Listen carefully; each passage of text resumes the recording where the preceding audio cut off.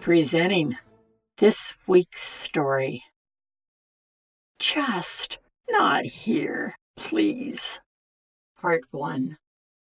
I was on my first spring power walk in New York City, and I was pumping with energy. I walked fast on the Central Park Loop path and could not resist looking at beautiful new growth. I should have gone walking during dog on-leash hours, but my favorite hours for exercise are off-leash hours from 6 a.m. to 9 a.m. New York City has a problem with dog poop in the wrong places. Many New Yorkers have slipped and slid in dog poo. Soon, I was slipping and sliding.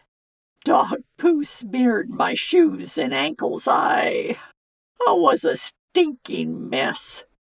What's the matter with this place?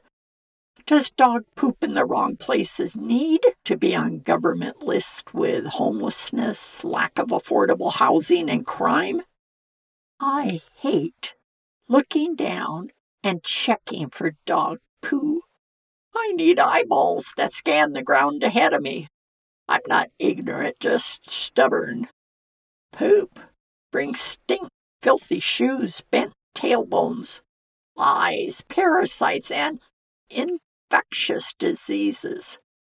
I had heard Bill de Blasio, mayor of New York, from 2014 to 2021 in an interview on WNYC Advise. I'd say to people, if you're not going to bother to clean up after your dog, don't have a dog. City government agencies have requested funds to clean the streets of dog poo. Every year, citizens have made public complaints. A sign in the city reads, "Poop happens, just not here, please." It is officially estimated that America's dogs produce 10.6 million tons of poo every year. I don't know what New York City dogs produce. I am sure it is more than their share in the wrong places. The city has plenty of dogs to contribute. The 2021 dog population of the city was 600,000. There are over 10,000 stray cats and dogs scattered throughout all 5 boroughs of the city.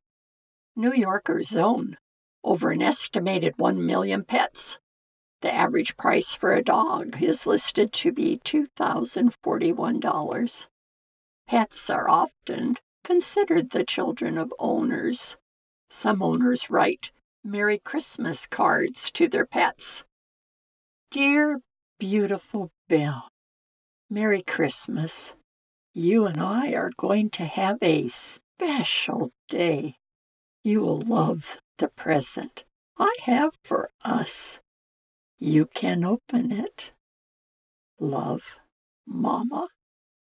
Dogs are happiest when they can give and receive love. Dogs are especially important as increasing amounts of people work at home. They and their owners need to fulfill the needs of this privilege. Part 2 of this story series explores these opportunities, laws and enforcement, and the alarming past of dogs in New York City. Enjoy stories on the website thisweekstory.com. This is Barbara Steiner with a wonderful staff.